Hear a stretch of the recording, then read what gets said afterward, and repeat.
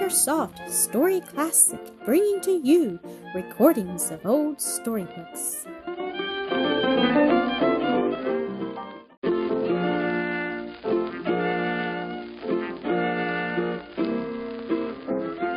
The Burned Breaker, The Blind Brother, Episode 2.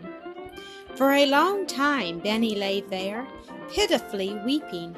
Then away off somewhere in the mine he heard a noise.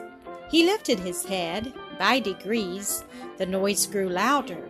Then it sounded almost like footsteps. Suppose it were someone coming. Suppose it were Tom. The light of hope flashed up in Bennie's breast with the thought. But the sound ceased. The stillness settled down more profoundly than before, and about the boy's heart the fear and loneliness came creeping back. Was it possible that the noise was purely imaginary? Suddenly, tripping down the passages, bounding from the walls, echoing through the chambers, striking faintly, but oh, how sweetly, upon Bennie's ears came the well-known call, "Bennie!" The sound died away in a faint succession of echoing e's. Bennie sprang to his feet with a cry, "Tom, Tom, Tom, here I am!" Before the echoes of his voice came back to him, they were broken by the sound of running feet, and down the winding galleries came Tom, as fast as his lamp and his legs would take him, never stopping till he and Bennie were in one another's arms. "Bennie, it was my fault," exclaimed Tom. "Patsy Donnelly told me you went out with Sandy McCulloch while I was up at the stables, and I went way home, and Mommy said you hadn't been there, and I came back to find you, and I went up to your door, and you wasn't there, and I called and couldn't hear no answer, and then I thought maybe you'd tried to come out alone, and got off in the crosshead and got lost, and—" Tom stopped from sheer lack of breath, and Bennie sobbed out, I did get lost and scared, and oh, Tom, it was awful." The thought of what he had experienced unnerved Bennie again, and still holding Tom's hand, he sat down on the floor of the mine and wept aloud. "There, Bennie, don't cry," said Tom soothingly. "Don't cry. You're found now. Come, jump up and let's go home. Mommy'll be half crazy." It was touching to see the motherly way in which this boy of 14 consoled and comforted his weaker brother, and helped him again to his feet. With his arm around the blind boy's waist, Tom led him down, through the chambers, out into the south heading, and so to the foot of the slope. It was not a great distance. Bennie's progress had been so slow that, although he had, as he feared, wandered off by the cross-heading into the southern part of the mine, he had not been able to get very far away. At the foot of the slope they stopped to rest, and Bennie told about the strange man who had talked with him at the doorway. Tom could give no explanation of the matter, except that the man must have been one of the strikers. The meaning of his strange conduct he could no more understand than could Bennie. It was a long way up the slope, and for more than half the distance it was very steep, like climbing up a ladder. Many times on the upward way the boy stopped to rest. Always when he heard Bennie's breathing grow hard and laborious, Tom would complain of being himself tired, and they would turn about and sit for a few moments on a tie facing down the slope. Out at last into the quiet autumn night, Bennie breathed a long sigh of relief when he felt the yielding soil under his feet and the fresh air in his face. Ah, could he but have seen the village lights below him, the glory of the sky, and the jewelry of stars above him, and the half-moon slipping up into the heavens from its hiding place beyond the heights of Campbell's Ledge, he would indeed have known how sweet and beautiful the upper earth is, even with the veil of night across it, compared with the black recesses of the mine. It was fully a mile to the boys' home, but with light hearts and willing feet they soon left the distance behind them and reached the low-roofed cottage, where the anxious mother waited in hope and fear for the coming of her children. "Here we are, Mommy," shouted Tom as he came round the corner and saw her standing on the doorstep in the moonlight watching. Out into the road she ran then, and gathered her 2 boys into her arms, kissed their grimy, coal-blackened faces, and listened to their oft-interrupted story with smiles and with tears as she led them to her house. But Tom stopped at the door and turned back. "I promised Sandy McClock," he said, "to go over and tell him if I found Bennie. He said he'd wait up for me and go and help me hunt him if I came back without him. It's only just over beyond the breaker. It won't take 20 minutes, and Sandy'll be expecting me." And without waiting for more words, the boy started off on a run. It was already past 10 o'clock, and he had not had a mouthful of supper, but that was nothing in consideration of the fact that Sandy had been good to him and would have helped him, and was even now waiting for him. So with a light and grateful heart he hurried on. He passed beyond the little row of cottages, of which his mother's was one, over the hill by a footpath, and then along the mine car track to the breaker. Before him the great building loomed up like some huge castle of old, cutting its outlines sharply against the moon-illuminated sky, and throwing a broad black shadow for hundreds of feet to the west. Through the shadow went Tom, around by the engine room, where the watchman's light was glimmering faintly through the grimy window, out again into the moonlight, up by a footpath to the summit of another hill, along by another row of darkened dwellings, to a cottage where a light was still burning, and there he stopped. The door opened before he reached it, and a man in shirt sleeves stepped out and held him. "Is that you, Tom? And did you find Bennie?" "Yes, Sandy, I came to tell you. We just got home. Found him down in the south chambers. He tried to come out alone and got lost. So I'll not need you, Sandy, with the same thanks as if I did, and good night to you." "Good night to ye, Tom. I'm glad the lad's safe with the mother, Tom." As the boy turned away, "Y'all not be afeard to be going home alone?" Tom laughed. "Do I look scared, Sandy? Give yourself no fear for me. I'm afraid not." Before Sandy turned in at his door, Tom had disappeared below the brow of the hill. The loose gravel rolled under his feet as he hurried down, and once near the bottom, he slipped and fell. As he rose, he was astonished to see the figure of a man steal carefully along in the shadow of the breaker and disappear around the corner by the engine room. Tom went down cautiously into the shadow and stopped for a moment in the track by the loading place to listen. He thought he heard a noise in there, something that sounded like the snapping of dry twigs. The next moment, a man came out from under that portion of the breaker with his head turned back over his shoulder, muttering as he advanced toward Tom. "There, Mike, that's the last job o' that kind I'll do for all the secret order. Warren, that put it on to me because I've got no wife, nor childer, nor everybody to cry their eyes out, and I get in the prison for it. But I've had the hurt o' me touched the day. Mike and I can do the like o' this again. It's the last time, mind ye, the last time. Aye, Mike, why, that's no, Mike. Don't ye speak, lad. Don't ye whisper. Don't ye stir." The man stepped forward, a very giant in size, with a great beard floating on his breast, and laid his brawny hands on Tom's shoulders with a grip that made the lad wince. Tom did not stir. He was too much frightened, for one thing, too much astonished, for another. For before the man had finished speaking, there appeared under the loading place in the breaker a little flickering light, and the light grew into a flame, and the flame curled around the coal-black timbers and set up little red tongues to lick the cornice of the long, low roof. Tom was so astounded that he could not speak, even if he had dared. But this giant was standing over him, gripping his shoulders in a painful clutch, and saying to him in a voice of emphasis and determination, "Do ye see me, lad? Do ye hear me? Then I say to ye, tell a single soul what ye've seen here the night, and the life o' ye's not worth the dust.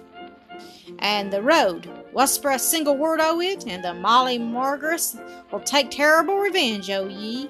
Know then, to your home, rin, and gin ye turn your head or speak, y'all shall wish ye to be in the midst of the fire instead." With a vigorous push he sent Tom from him at full speed down the track. But the boy had not gone far before the curiosity that overtook Lot's wife came upon him, and he turned and looked. He was just in time to see and hear the sleepy watchman open the door of the engine room, run out, give one startled look at the flames as they were creeping up the long slant of roof, and then make the still night echo with his cry of fire. Before 20 minutes had passed, the surrounding hills were alive with people who had come to look upon the burning breaker. The spectacle was a grand one. For many minutes the fire played about in the lower part of the building, among the pockets in the screens, and dashed up against the base of the shaft tower like lapping waves. Then the small square windows dotting the black surface of the breaker, here and there up its 70 feet of height, began to redden and to glow with the mounting flames behind them. A column of white smoke broke from the topmost cornice. Little red tongues went creeping up to the very pinnacle of the tower, and then from the highest point of all, a great column of fire shot far up toward the onlooking stars, and the whole gigantic building was a single body of roaring, wavering flame. It burned rapidly and brilliantly, and soon after midnight there was but a mass of charred ruins covering the ground where once the breaker stood. There was little that could be saved: the cars in the loading place, the tools in the engine room, some loose lumber, and the household effects from a small dwelling house nearby. That was all. But among the many men who helped to save this little, none labored with such energetic effort, such daring zeal, such superhuman strength as the huge-framed, big-bearded man they called Jack Rennie. The strike had become general. The streets of the mining towns were filled with idle, loitering men and boys. The drinking saloons drove a brisk business, and the merchants feared disaster.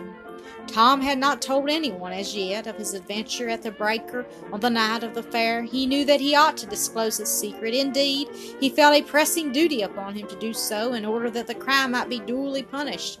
But the secret order of Molly Marguise was a terror in the coal regions in those days. The torch, the pistol, and the knife were the instruments with which it carried out its desperate decrees. And Tom was absolutely afraid to whisper a word of what he knew, even to his mother or to Bennie. But one day the news went out that Jack Rennie had been arrested, charged with setting fire to the valley breaker. And soon afterward a messenger came to the house of the widow Taylor, saying that Tom was wanted immediately at Wilkes-Barre, at the office of lawyer Pleadwell.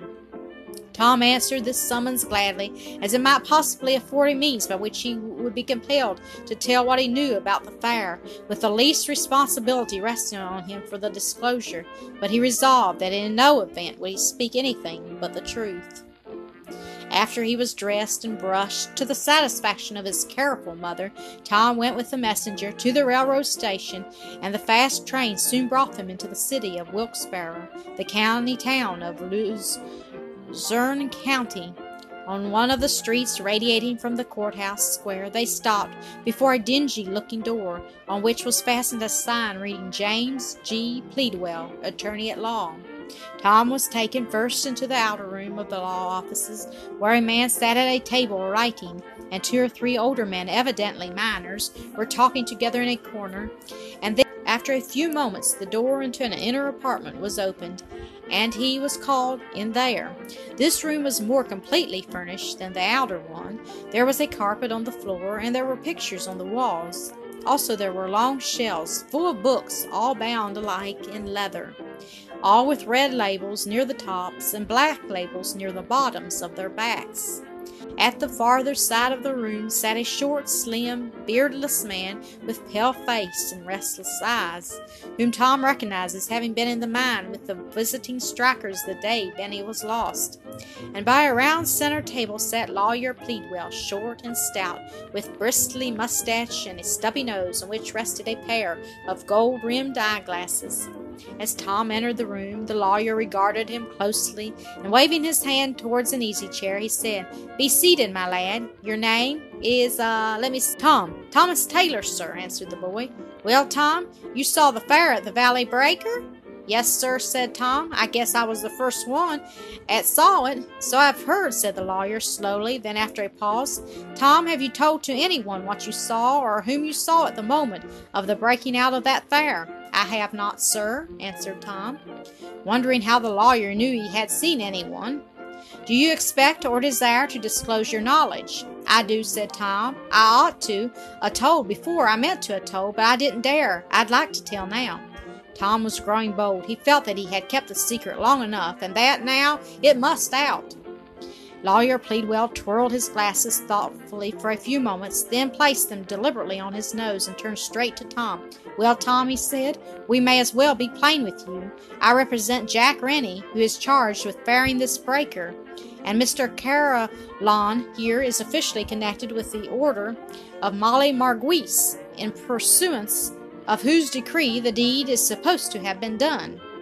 We have known for some time that a boy was present when the breaker was fired. Last night we learned that you were that boy. Now what we want of you is simply this, to keep your knowledge to yourself. This will be to your own advantage as well as for the benefit of others. Will you do it?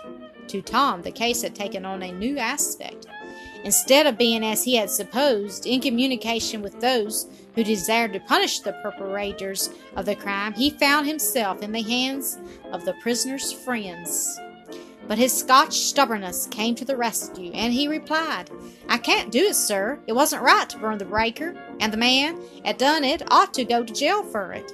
Lawyer Pleadwell inserted a thumb into the armhole of his vest and poised his glasses carefully in his free hand. He was preparing to argue the case with Tom. Suppose, said he, you were a miner, as you hoped to be, as your father was before you, and a brutal and soulless corporation, having reduced your wages to the starvation point, whilst vaults were gorged with money, should kick you, like a dog, out of their employ, when you humbly ask them for enough to keep body and soul together.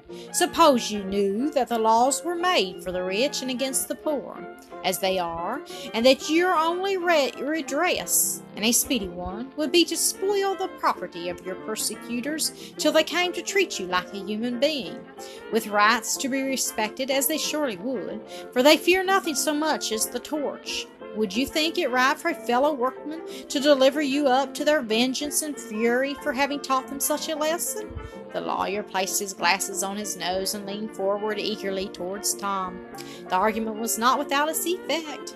Tom had long been led to believe that corporations were tyrannical monsters, but the boy's inherent sense of right and wrong was proof against even this specious plea. All the same, he said, I can't make out at it's right to burn a breaker. Why, he continued, you might say the same thing if it had been murder. Pleadwell saw that he was on the wrong track with this clear-headed boy.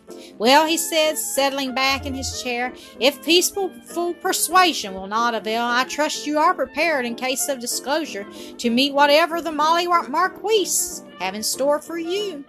Yes, answered Tom boldly, I am. I've been afraid of them. That's what's kept me from telling. But I won't be a coward any more. They can do what they're a mind to with me.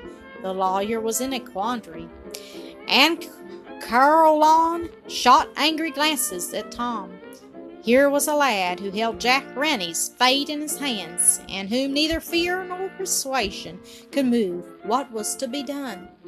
Pleadwell motioned to Carolan, and they rose and left the room together, while Tom sat with tumultuously beating heart, but with constantly increasing resolution. The men were gone but a few moments and came back with satisfied looks on their faces. I've learned, said the lawyer, addressing Tom in a voice laden with apparent sympathy, that you have a younger brother who is blind. That is a sad affliction. Yes, indeed it is, replied Tom. Yes, indeed. I've learned also that there is a possibility of cure if the eyes are subjected to proper and timely treatment. Yes, that's what a doctor told us. What a blessing it would be if sight could be restored to him. What a delight! What rejoicing there would be in your little household, would there not? Oh, indeed there would, cried Tom. Oh, indeed. It's what we're a-thinking of always. It's what I pray for every night, sir. We've been a-trying to save money enough to do it, but it's so slow a-getting it. It's awful slow. How much? Lawyer Pleadwell paused and twirled his eyeglasses thoughtfully. How much would it cost, Tom? Only $100, sir. That's what the doctor said. Another pause, then with great deliberation. Tom, suppose my friend here should see fit to place in your hands today the sum of $100 to be used in your brother's behalf. Could you return the favor by keeping to yourself the knowledge you possess concerning the origin of the fire at the breaker? The hot blood surged up into Tom's face. His heart pounded like a hammer against his breast. His head was in a whirl. $100? And sight for Bennie? No, lies to be told, only to keep quiet? And sight for Bennie? Would it be very wrong? But oh, to think of Bennie and the joy of seeing! The temptation was terrible. Stronger, less affectionate natures than Tom's might well have yielded. Thank you for listening to another episode of AcreSoft Story Classic.